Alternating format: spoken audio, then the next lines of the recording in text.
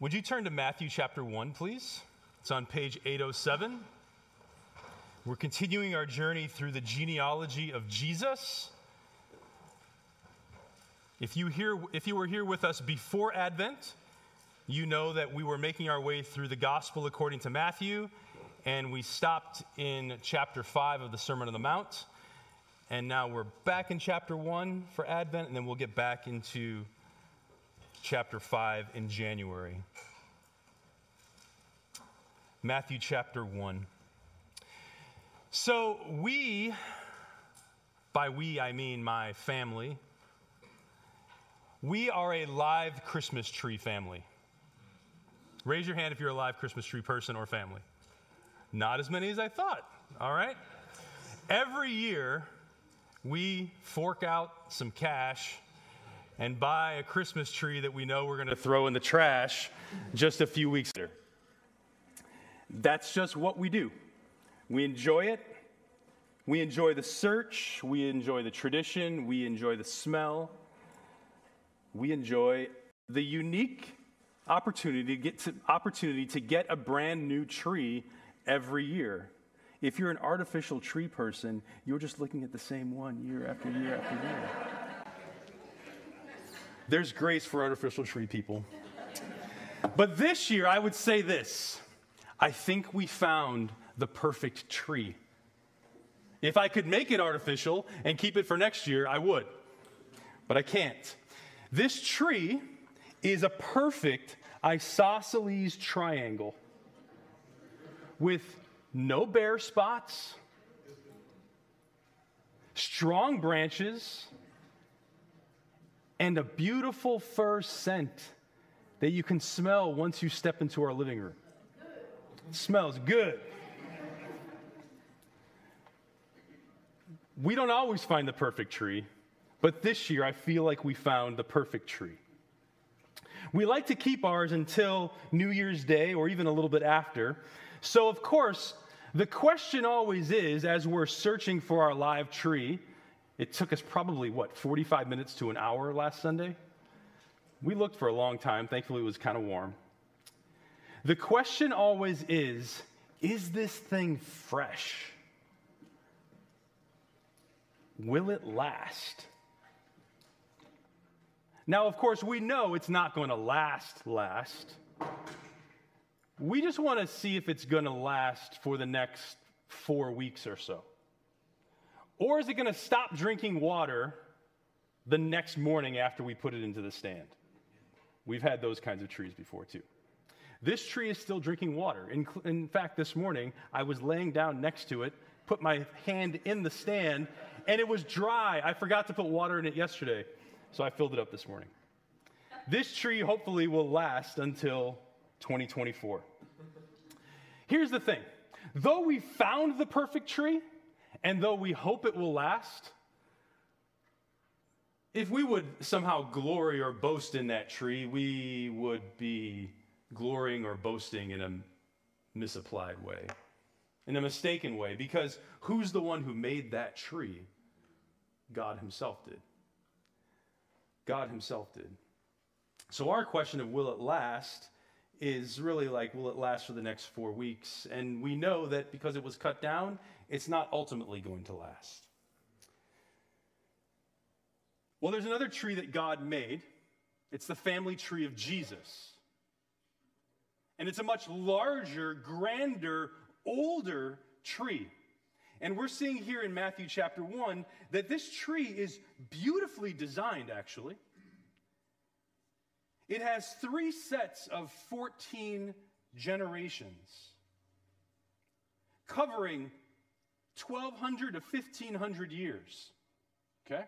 In case you're wondering, not every single ancestor of Jesus is included in this genealogy. Some are included, some are not. But some unique qualities about this family tree is that it seems that according to the Jewish practice of gematria, that assigns numerical value to letters, someone's name in this list equals 14.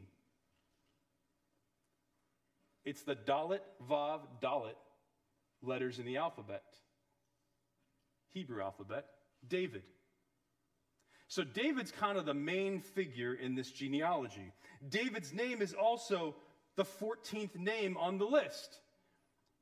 If you get my picture, everything is kind of pointing to David in this family tree of Jesus. But see, here's the thing.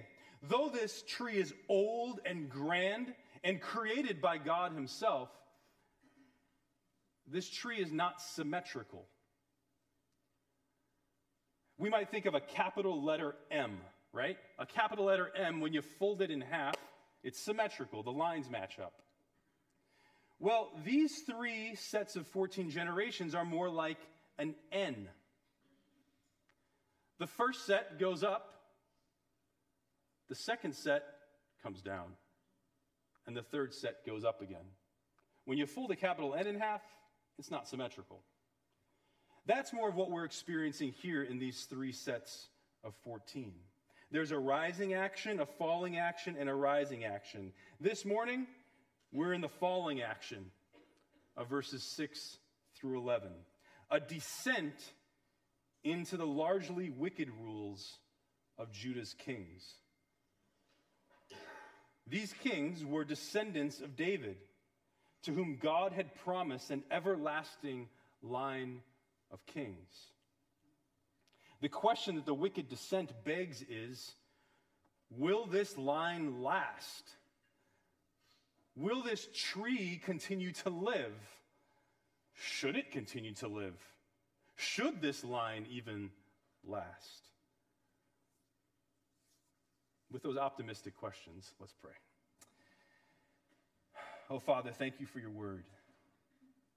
Thank you for the beauty of your creation, everything from the Christmas trees, the poinsettias, the snow soon to come of our world here, Lord, but we thank you even more so for the creation of this line of Jesus.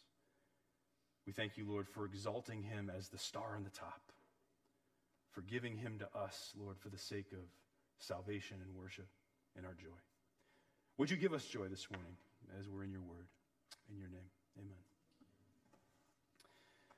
So, Pastor Jake made some timeline slides. He's going to use some next week, but Jake, I didn't tell you this, I actually added one to it. So I'm going to start with 1 and 2. He's going to use maybe all 4 of them next week, but at least 3 and 4. So we'll go ahead and put that first slide up there.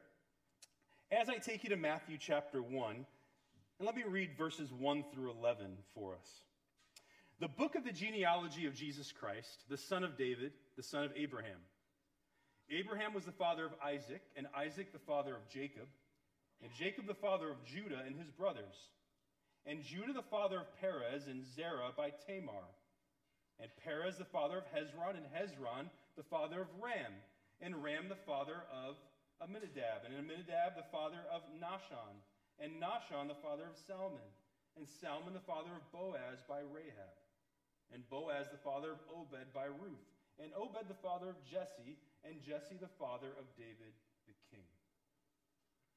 And David was the father of Solomon by the wife of Uriah, and Solomon the father of Rehoboam, and Rehoboam the father of Abijah, and Abijah the father of Asaph, and Asaph the father of Jehoshaphat, and Jehoshaphat the father of Joram, and Joram the father of Uzziah, and Uzziah the father of Jotham, and Jotham the father of Ahaz, and Ahaz the father of Hezekiah, and Hezekiah the father of Manasseh, and Manasseh the father of Amos, and Amos the father of Josiah, and Josiah the father of Jeconiah and his brothers, at the time of the deportation to Babylon.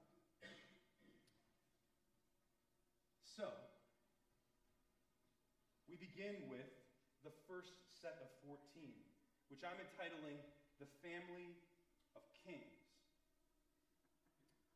These are the generations of righteousness. Let me explain. Certain generations are named in these 3 sets of 14. This generation, people are specifically chosen to be named, as we talked about the last 2 weeks, to highlight faith credited to them as righteousness. If you know your Bible, that was first said about Abraham. And he's the first person on our timeline. Abraham and Sarah. God makes a covenant with them, a covenant of circumcision with Abraham. Abraham's faith had already, in his story, been counted to him as righteousness. But then, in Genesis 17, God makes another promise. This is the covenant of circumcision. Listen. God, in speaking to Abraham, says this, "No longer shall your name be Abram, but your name shall be Abraham.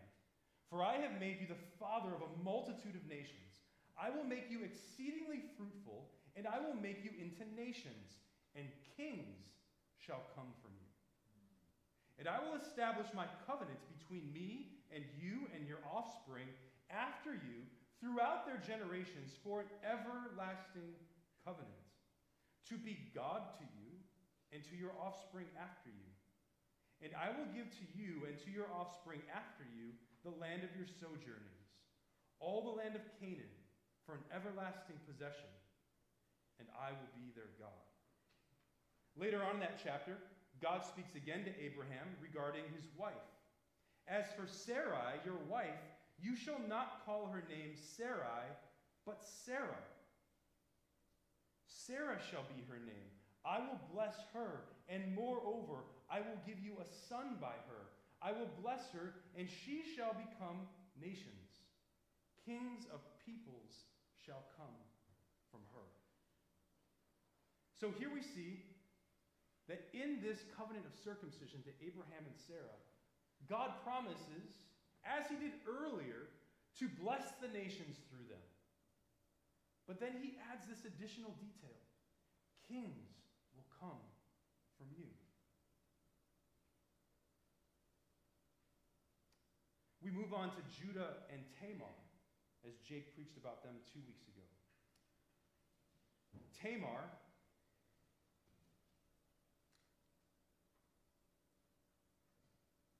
had a rough story.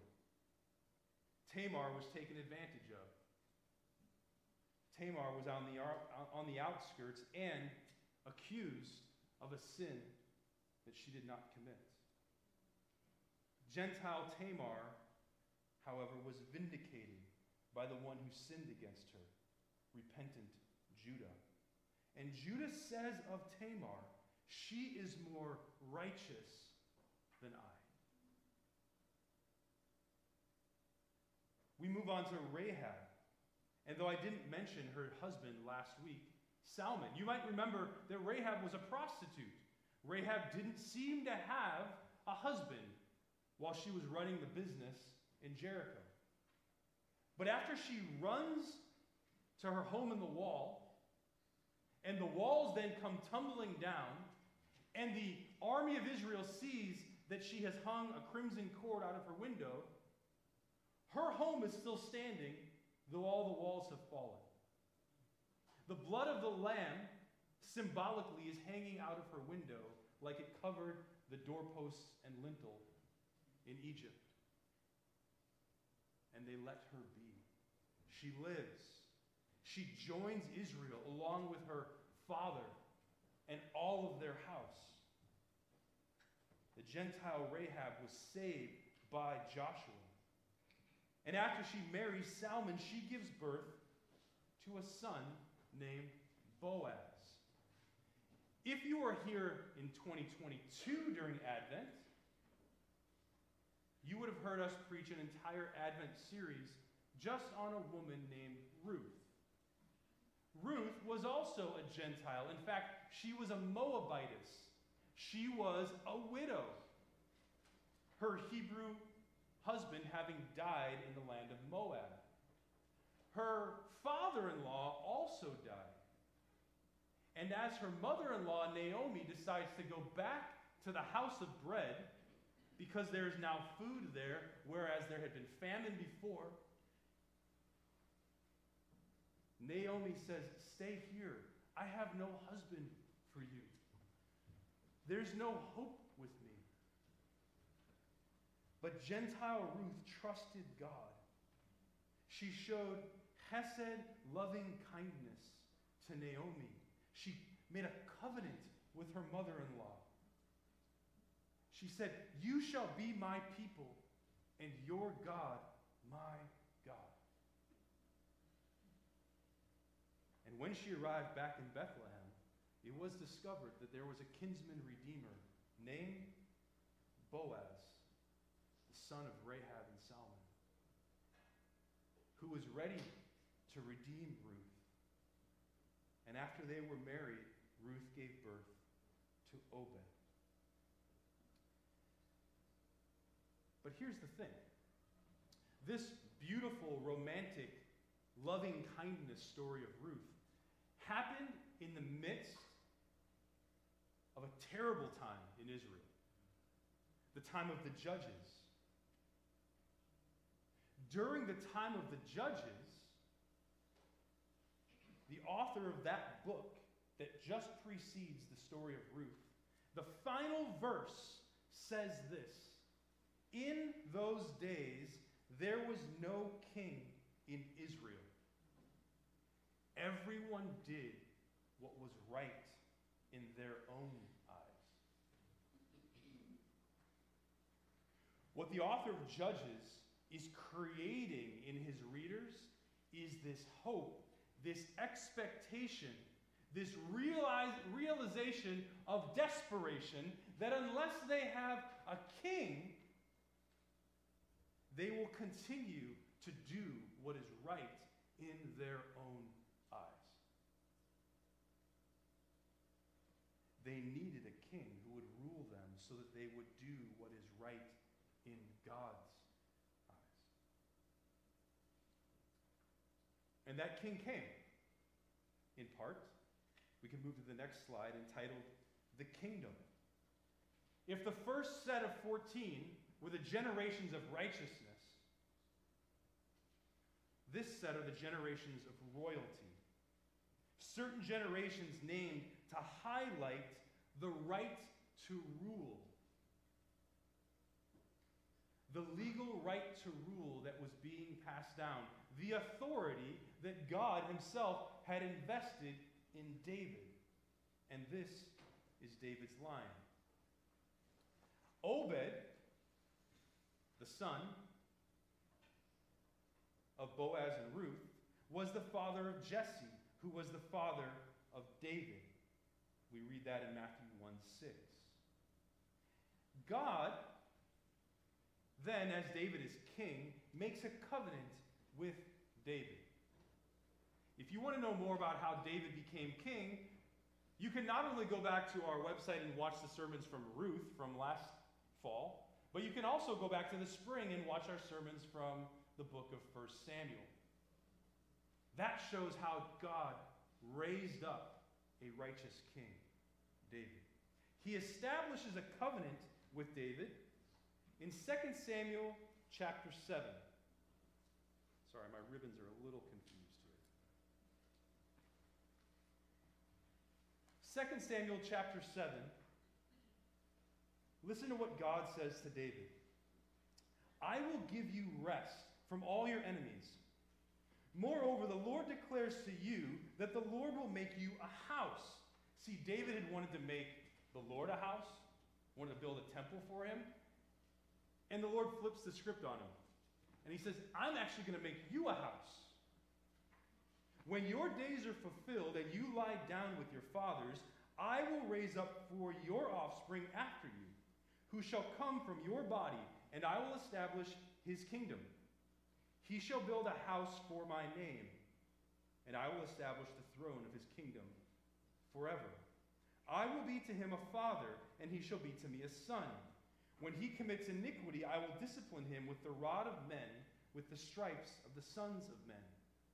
But my steadfast love will not depart from him, as I took it from Saul, whom I put away from before you.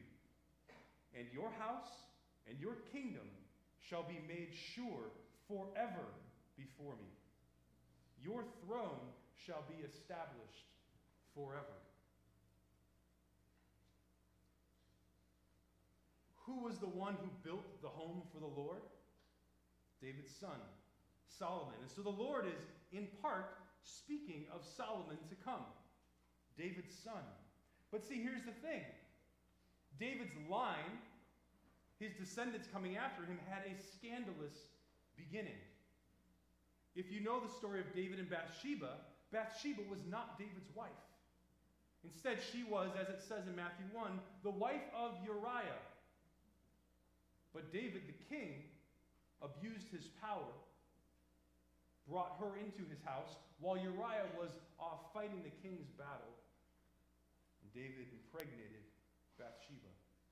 She then, after David had Uriah murdered, became David's wife and bore him Solomon.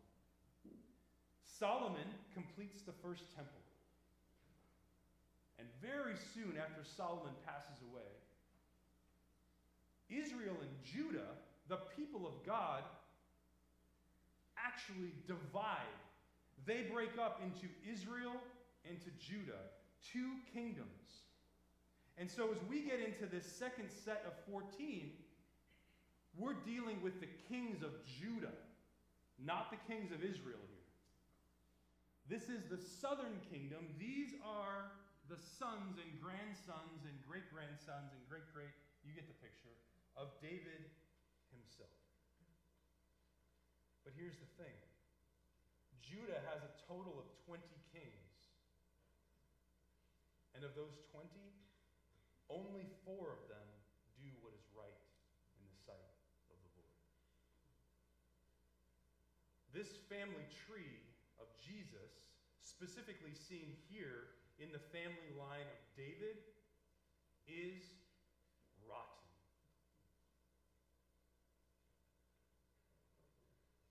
Who are these kings of verses 7 through 11 of Matthew chapter 1? I'll lean on Daniel Doriani. In his commentary, he describes them like this. First, about half of the kings listed in the genealogy, sons of David all, were truly wicked. Ahaz worshipped Assyrian deities, practiced human sacrifice, and defiled the temple. Manasseh, incredibly, was worse. He did more evil than the nations that God had expelled from Canaan. Manasseh promoted idolatry and murdered the innocent. All in all, the books of 1st and 2nd Kings and 1st and 2nd Chronicles parade a band of malefactors from Rehoboam to Jeconiah. Second of all, with the exception of Josiah, even Israel's noble kings committed great sins. David was notorious for his explosion of sin in 2 Samuel 11. Jehoshaphat allied himself with wicked men. Motivated by pride, Hezekiah foolishly showed all of his nation's treasures to enemies who soon returned and plundered them. And after years of successful rule, Uzziah became proud and arrogated priestly privileges to himself. It has been said that power tends to corrupt, and absolute power corrupts absolutely. We're seeing this exactly in the line of David. God's people needed a king to lead them in righteousness, yet their kings were just like them,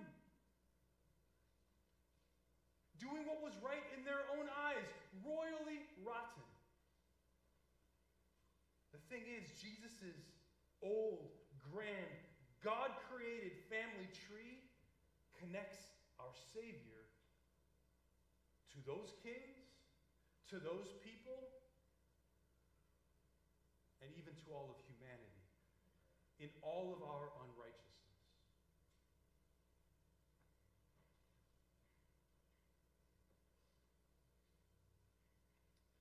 Here's an important question. I've used the word unrighteousness and righteousness quite a bit today, words. What is righteousness? In men's Bible study on Wednesday night, we talked about the question, what is justification?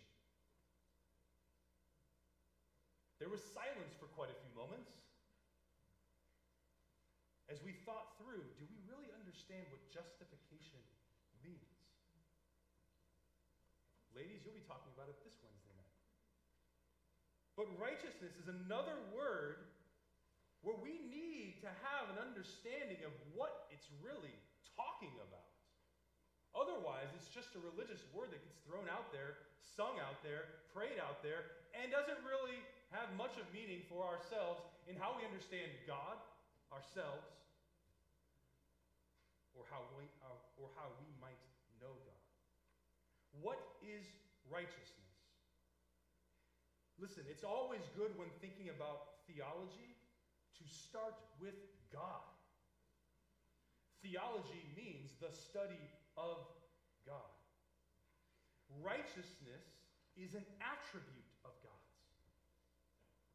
By attribute, I mean an unchangeable quality of His. It is who God has been and who God will be. Eternally past, eternally present, eternally future. Righteousness is the divine attribute that describes God as always acting in a way that is consistent with His own character. Let me say that again. God's righteousness is the divine attribute that describes God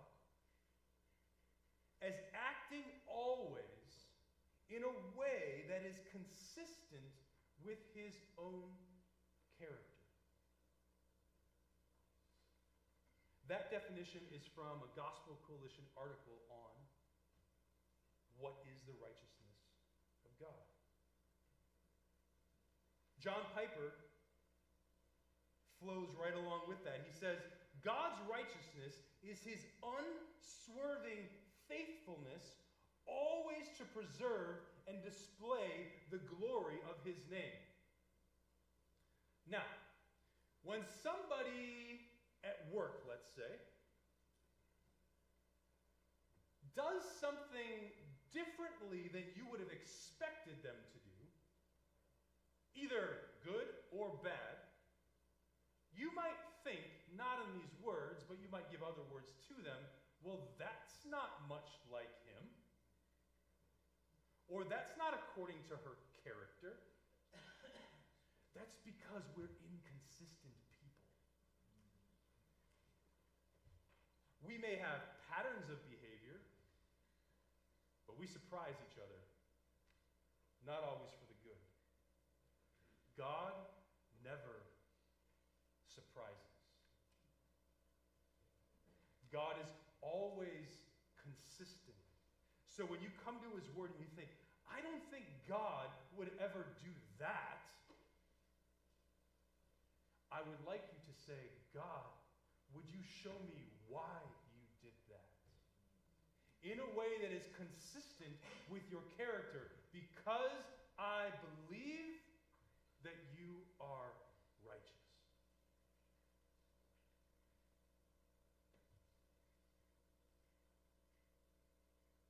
What He does always agrees with who He is. So righteousness consists in glorifying God and nothing less. And God glorifies Himself always. Always.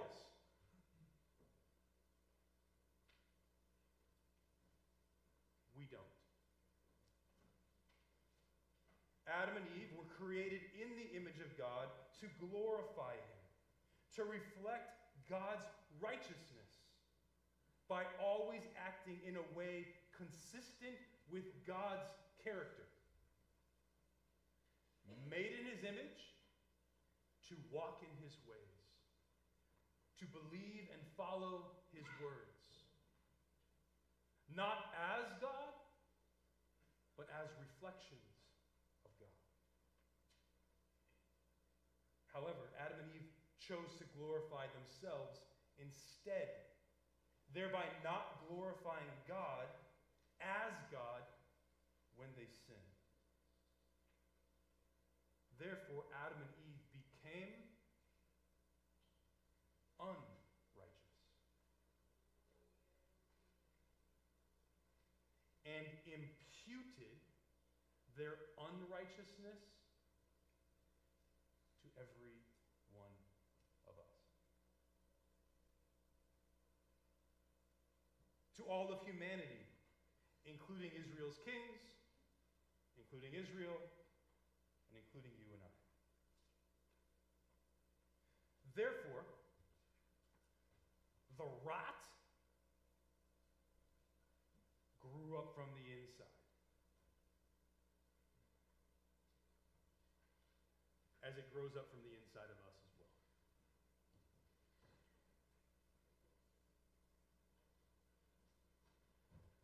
Therefore, we should not be surprised that everyone did what was right in their own eyes, and that David and his kings could not make everyone righteous.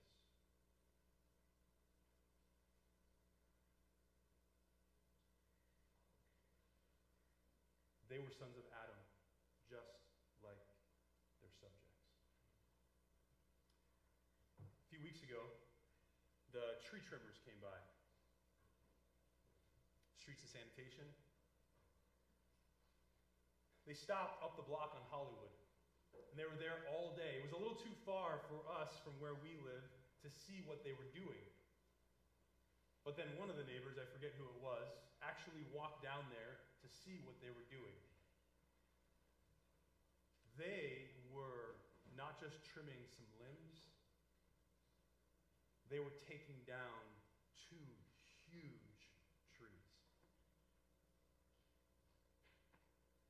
To which it seems obvious to everyone, those trees were rotten.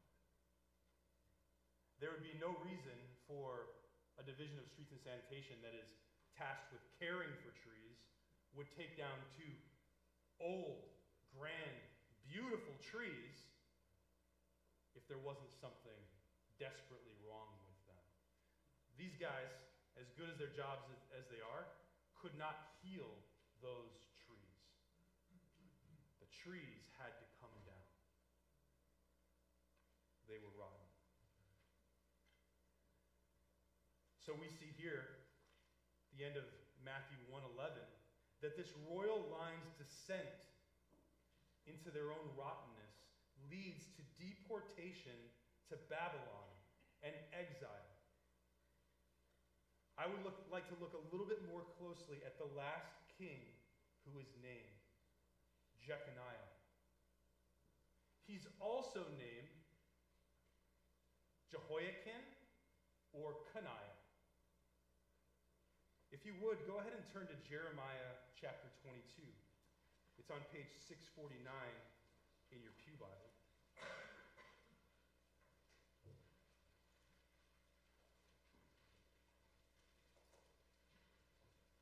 Jeconiah's grandfather was Josiah.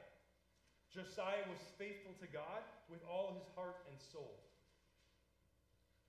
He performed the covenant, and get this, as one of the legitimately God-honoring, faithful kings.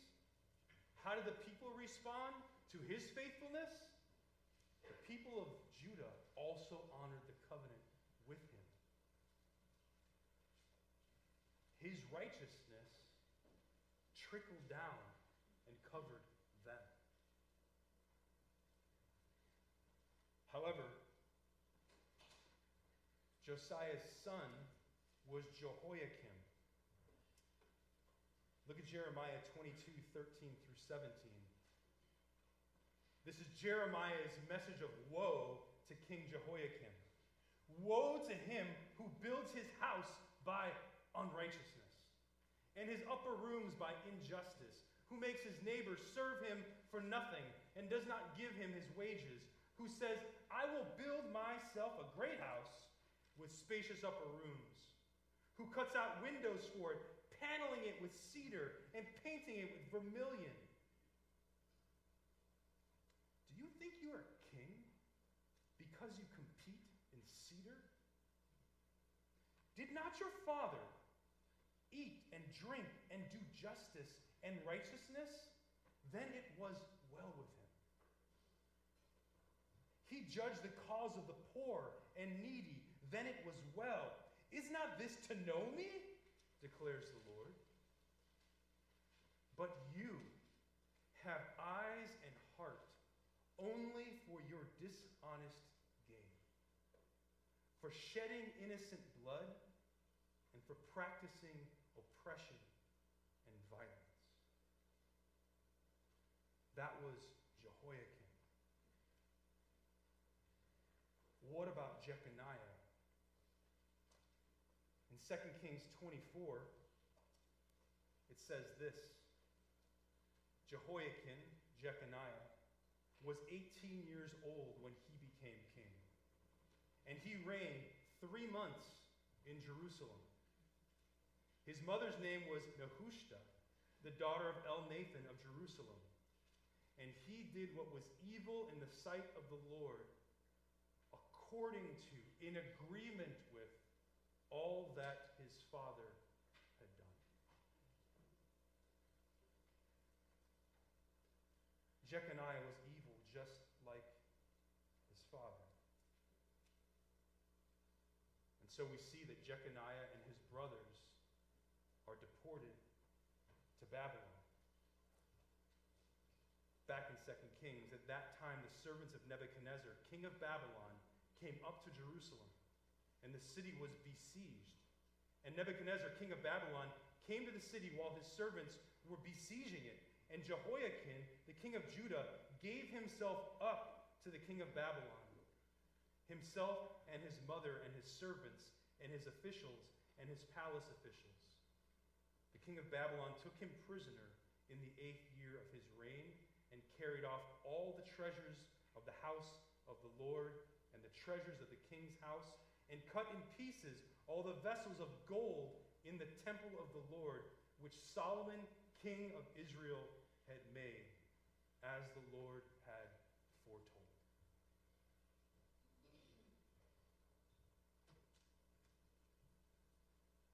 The generations of royalty, of the kingdom, had come to a close.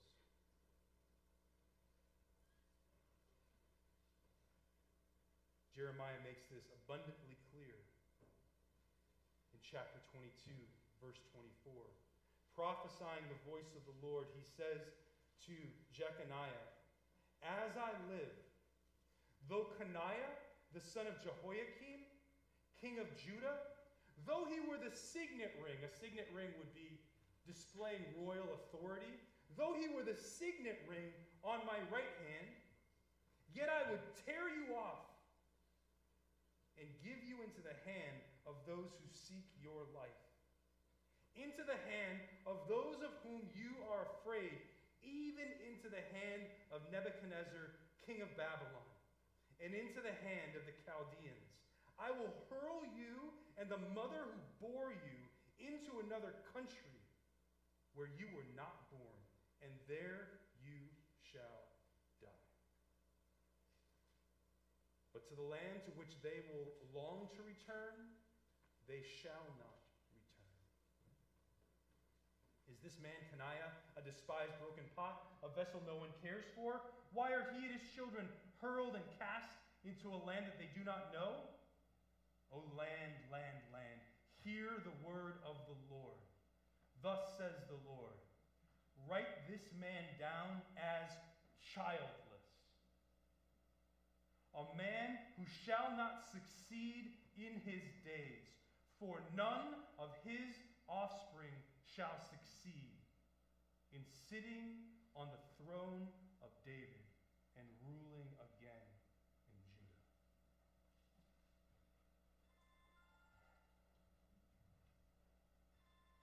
God has just said, I recognize the rot.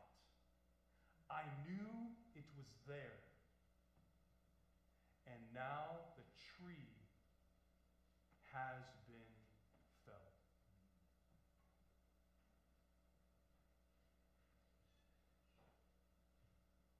To which we should ask the question, Jeconiah childless? Does this mean no heir to David's throne? Will God keep his eternal promise to David? Will his line last?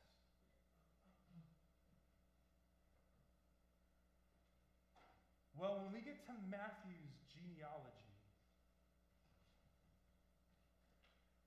we are being introduced to a new line. This is the genesis of Jesus Christ. A new beginning, a new creation, a kingdom of heaven ruled by an eternal king, a king of righteousness who will save his people from their sins. Who are those people? A people who hunger and thirst for what? Righteousness.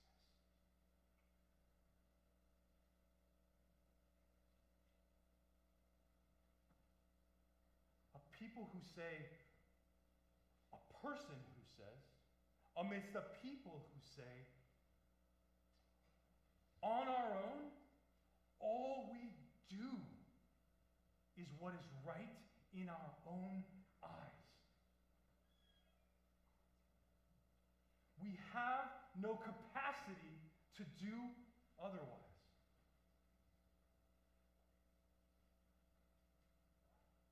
We have tried to rule our own lives.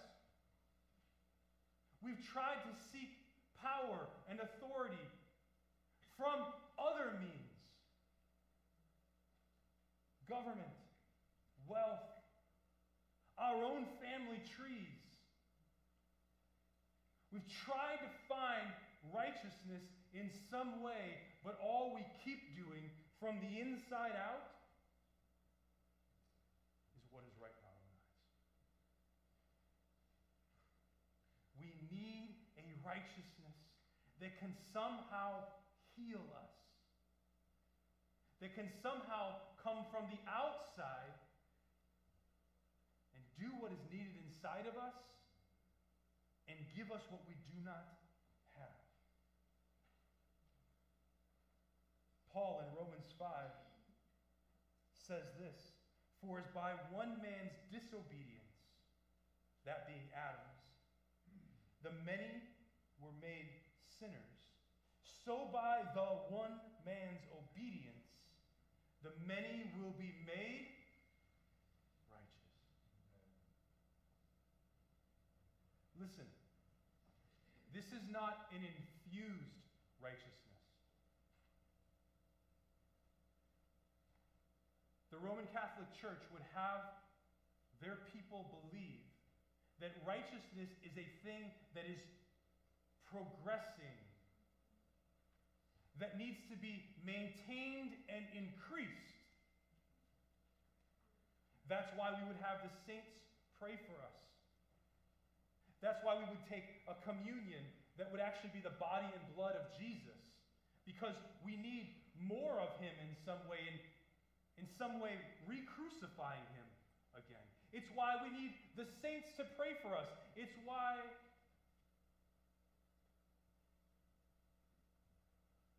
you don't exactly know where you're going to go after you die. Purgatory is a place for increasing your righteousness as you pay penance for your unrighteousness. This is what's known as the infusion of righteousness. It comes through the sacraments. That's not what the Bible teaches. The Bible teaches imputed righteousness. Imputed righteousness. Righteousness for which we have nothing to give, much less try to maintain or increase. Our righteousness is given. As I preached a few weeks ago, our righteousness is blamed on us. It becomes our record. It becomes counted to us because it is righteousness from someone else that is given to us. We need a new family tree. We need a tree that is righteous. Paul says in 2 Corinthians 5, for our sake, he made him, he being the Father, made Jesus Christ to be sin who knew no sin, so that in Jesus Christ we might become the righteousness of God. It is a holy, mysterious, and undeserved exchange. Christ gets our unrighteousness, we get his righteousness. All of the blame for our sin is blamed on Jesus, and all of the blame for his righteousness is blamed on us. So that the Father legitimately says, I declare you righteous. Because all your sin, I sent my Son who I love to take it upon himself. Now all those who find themselves in him by faith, I love just as much.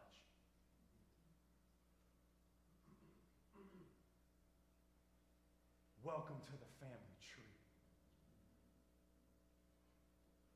Who is this one man? Who is he?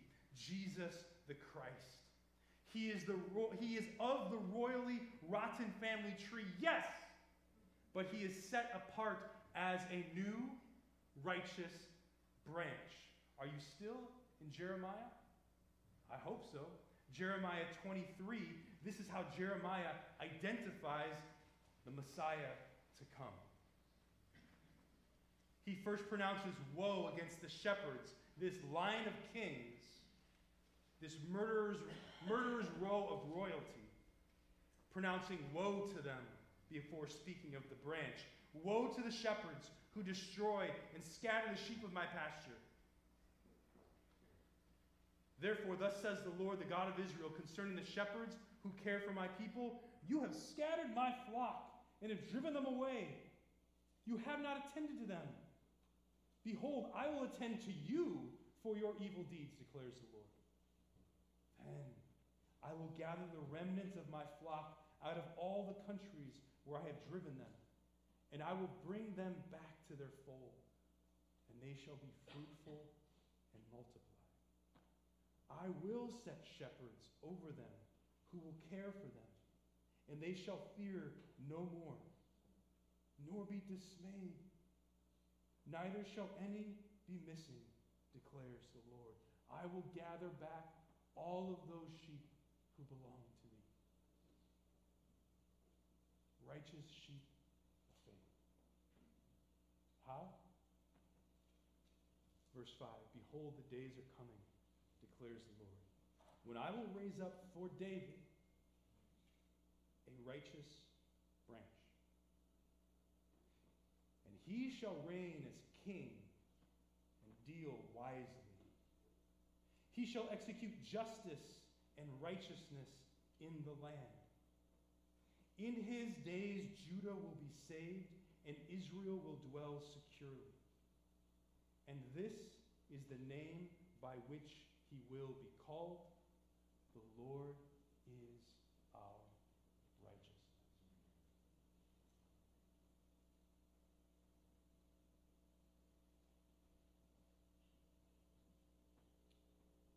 You may have shown up here this morning thinking, my performance this last week was pitiful.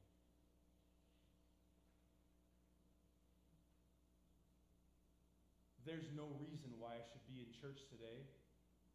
Church is for holy people, not for me. Or you might have come into church thinking, I'm glad I'm at church today. I'm a holy person. Being at church today will make me more holy. Either way, you're looking at your performance.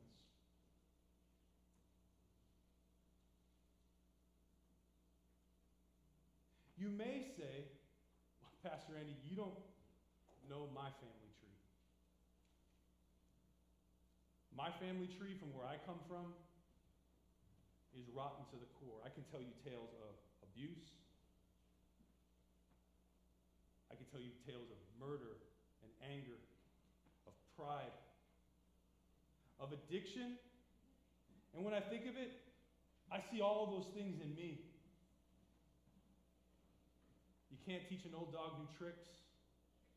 You can't give new righteousness to a rotten branch like me.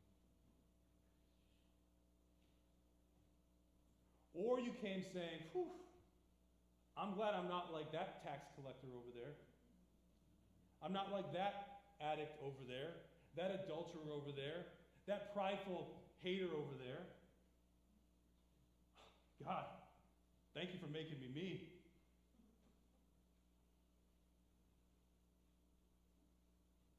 And you somehow look at your family tree as an inheritance that you somehow deserve.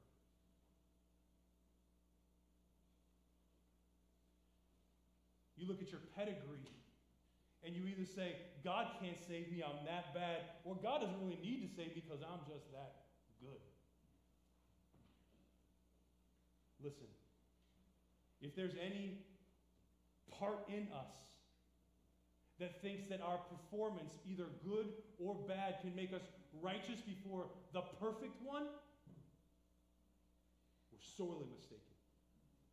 If there's anything in us that says, my pedigree, whether bad or good, either makes me unsavable or not needing to be savable, we're sorely mistaken.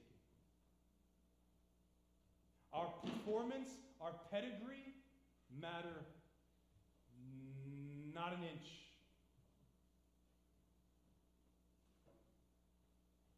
What matters is that the Lord is our righteousness. Can you say that? The Lord is my righteousness. Is that something that from the heart, at your core of belief, you say, the Lord is my righteousness. I have no righteousness to offer. I can only gain, and I need to gain. My righteousness is based on Him.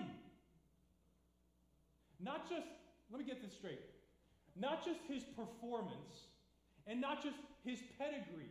Because when we use pronouns like that, His and His, we start to distance ourselves from the reality that Jesus is a living Savior.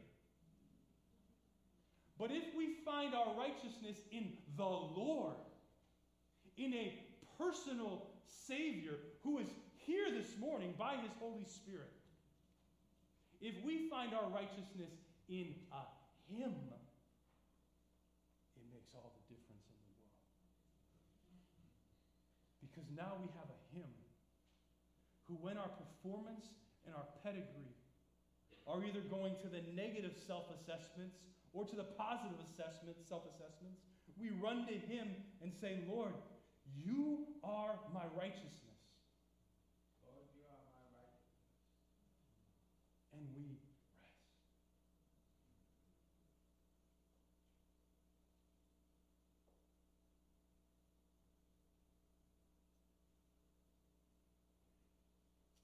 Blessed are those who hunger and thirst for righteousness. What does Jesus promise them?